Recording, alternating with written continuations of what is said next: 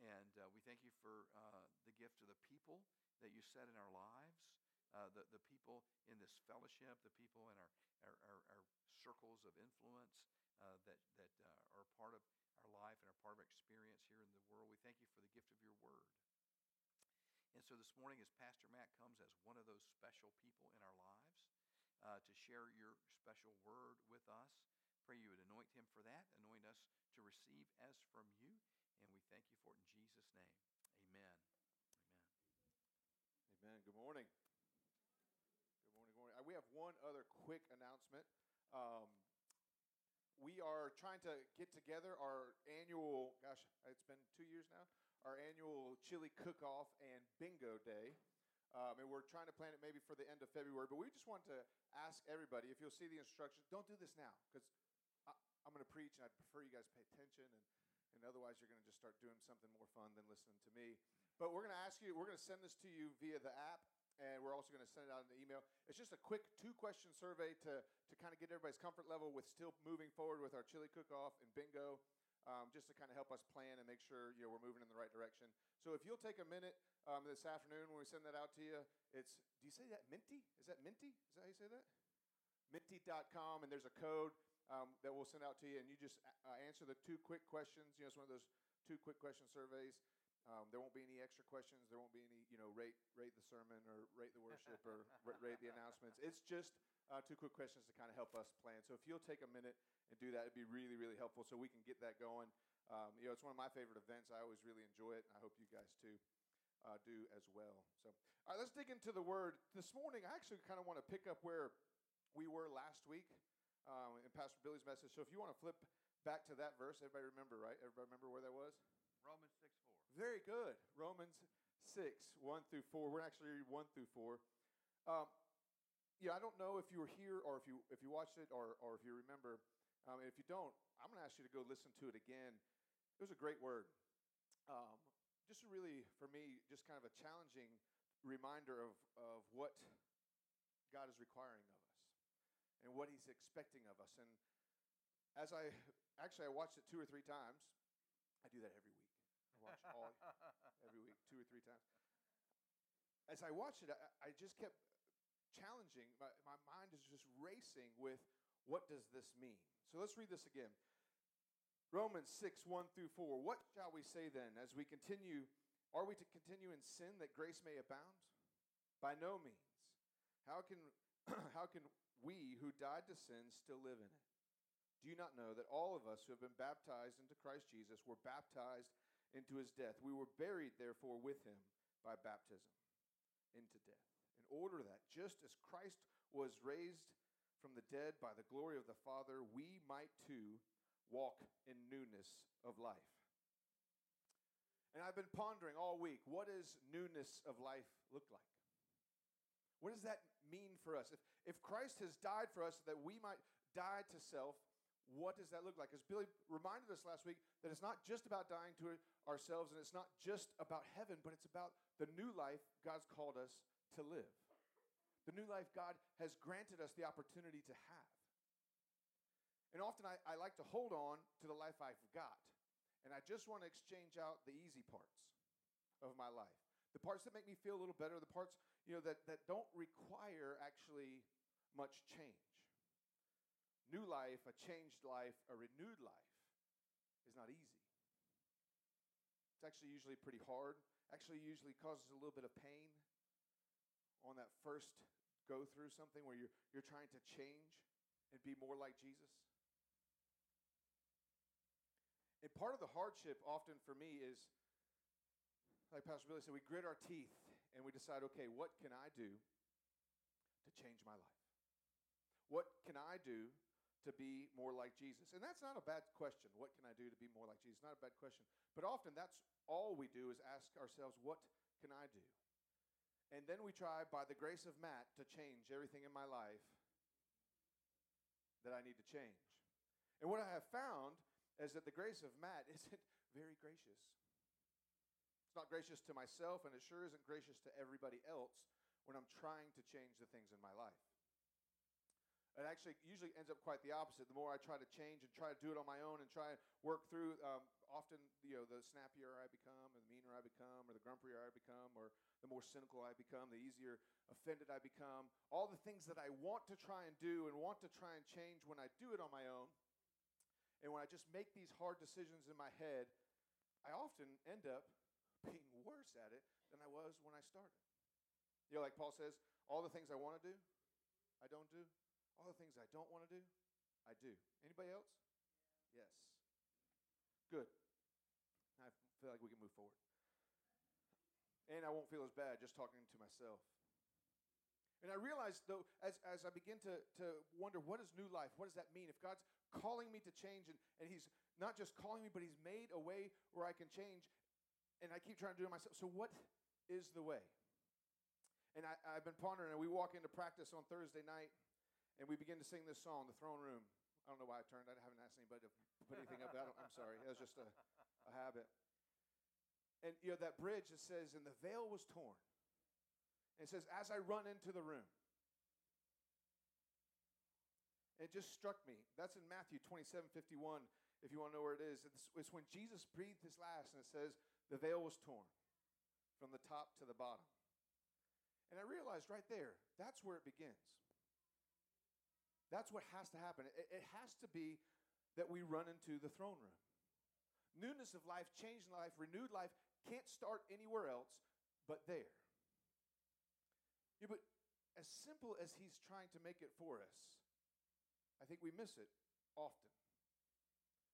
We try to make that throne room time every day, right? We want to be every day, and I'm going to read for 15 minutes in the Word, and I'm going to pray for 15 minutes in the Word, and about 5 minutes in, you're either taking a nap, or you're looking at the birds outside, or you're thinking about your day, and we make it this grind that we have to do this, and I've got to do it because I promised my accountability partner that I'm going to do it, and if he asks me if I did it, and I say no, I'm going to feel guilty.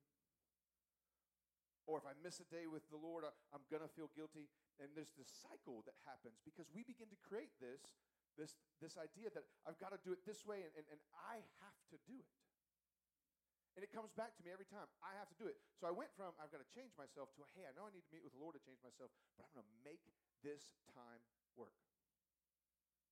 And you get in this cycle of I'm going to do this and I'm going to force myself to do this, and we enter into that time with the Lord with a mindset that is just already messed up. That this is something I got to check off. This is something I have to do in order to be close with God. This is something, if I don't do it, the Lord's not going to speak to me. If I don't do it, the Lord's not going to love me as much. If I don't do it, things in my life aren't going to go well. And I promise that when Jesus breathed his last and that veil was torn, it wasn't so that you would feel that way. What happened when that veil was torn is God didn't do away with the throne room. He didn't do away with the Holy of Holies. What he said is, it is now open to you. He's saying, he didn't come out and just expose himself. Pastor Willie said, we're not going to know everything about God. We're not going to know the fullness of God's glory. We only see in part, but eventually with unveiled eyes, we will see everything. But what he's saying is, I do want to show you some things about who I am. And he tore the veil, not just as a demonstration of power, but as a demonstration to say, this is for you. It used to be just the priest, right? The high priest, those were the ones that got to go in, and they walked into the throne room. But on that day when Jesus died, he opened it up so that you could come in. He opened it up so that you could see his glory, so that you could experience the Holy of Holies, so that you could walk into the throne room. But yet often we change it into this legalism of relationship that we've got to do this and this and this and this, versus an attitude saying, the throne room is open to me. The throne room is available to me. The place where change can happen in my life, where I can become more like Jesus, where I can begin to hear the voice of the Lord and walk in the power of the Holy Spirit, that presence of the Lord is open to me. Not, I've got to do this, or he's not going to love me, or my accountability partner is going to be upset with me, or my wife's going to be, whatever it might be. No. Jesus is trying to make it simple and say, the throne room is open to you. The glory of the Lord is open to you. See, in the throne room, in the presence of God, is where we begin to see who he is. the more we see of who he is, the more we begin to see more of what we're not. And hopefully more of what we're called to. And we begin to see the glory of the Lord, the holiness of the Lord. It challenges us to open up and change. It begins to soften our hearts so that we can change.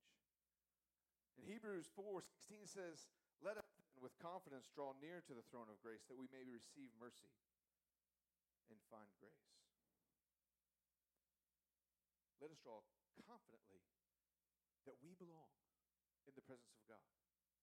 That we have the opportunity each and every day to meet with him, to experience him, to let him begin to speak in our lives, to let him begin to heal wounds, to let him begin to touch some places in our hearts that are a little hard, to let him begin to change and soften those places.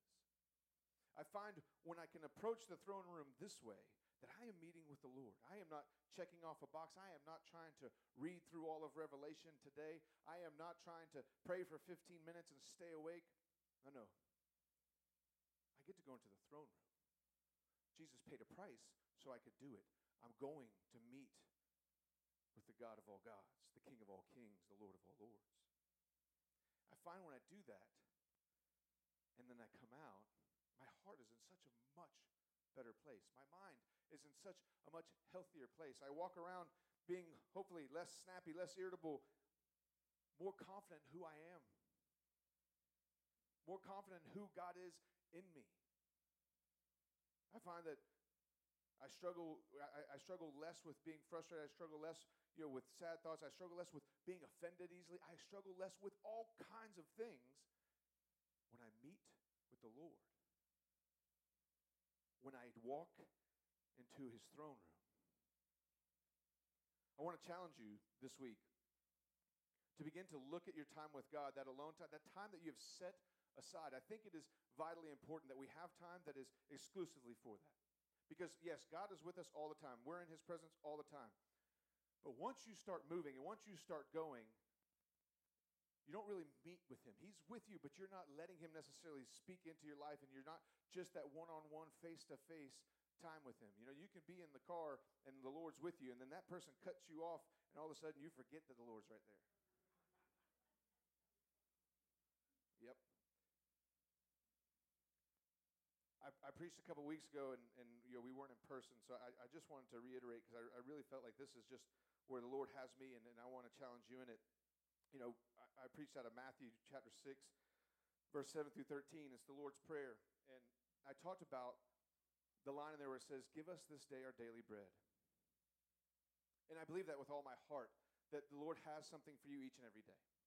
That he has something for me each and every day. And the problem is often what I do is I take what he gave me for today and I try and stretch that bad boy into a month. And so the grace that he gave me for today, I try and make that thing last for a month. And what I mean is I try and meet with the Lord, and then and sometimes I just stop doing it, and I don't go to the throne room, and I'm living off what he gave me for today into a time where he didn't actually give it to me for. He gave me grace to deal with these situations in this day, and then tomorrow morning he promises that if I meet with him, if I come with him, if I approach him, he'll give me grace to walk through the next day.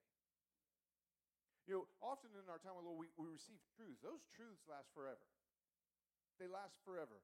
So when you get a new revelation of the Lord, and that revelation lasts forever, but his grace and his mercies are new. That's right. Every morning. Every morning. And so while it's not legalistic, while we shouldn't have to be a grind and we need to change our mind, it is important. It is important to meet with him. What I'm asking and challenging you to do is change the way you approach that. When we sing this song, we've been singing it, 2 weeks now, and for Thursday practices, and I've had it on in my car because at first I was singing it wrong, and everybody kept telling me you got to listen to it because you're singing it wrong. That's how it works. Over and over, I just realized the invitation that God has given us that we don't often take advantage of.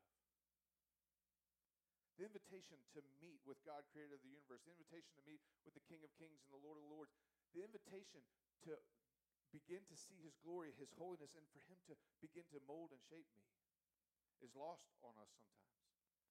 And so I want to challenge you. When you wake up in the morning, remember, you get to meet with the King today.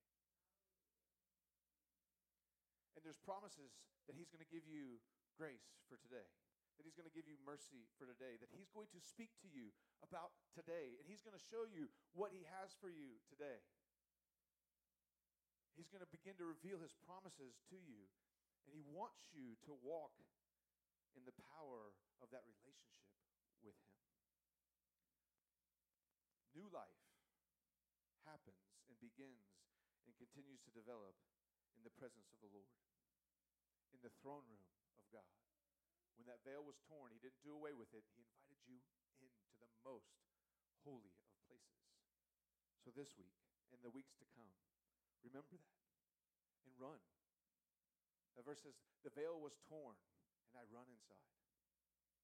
Not I get up groggy and I oh, well, here I go again. No. You get to meet with the King. You get to meet with your Creator, your Savior, each and every day. Let us draw then with confidence into the throne of grace that we may receive mercy and find grace to help me in my time of need. Lord,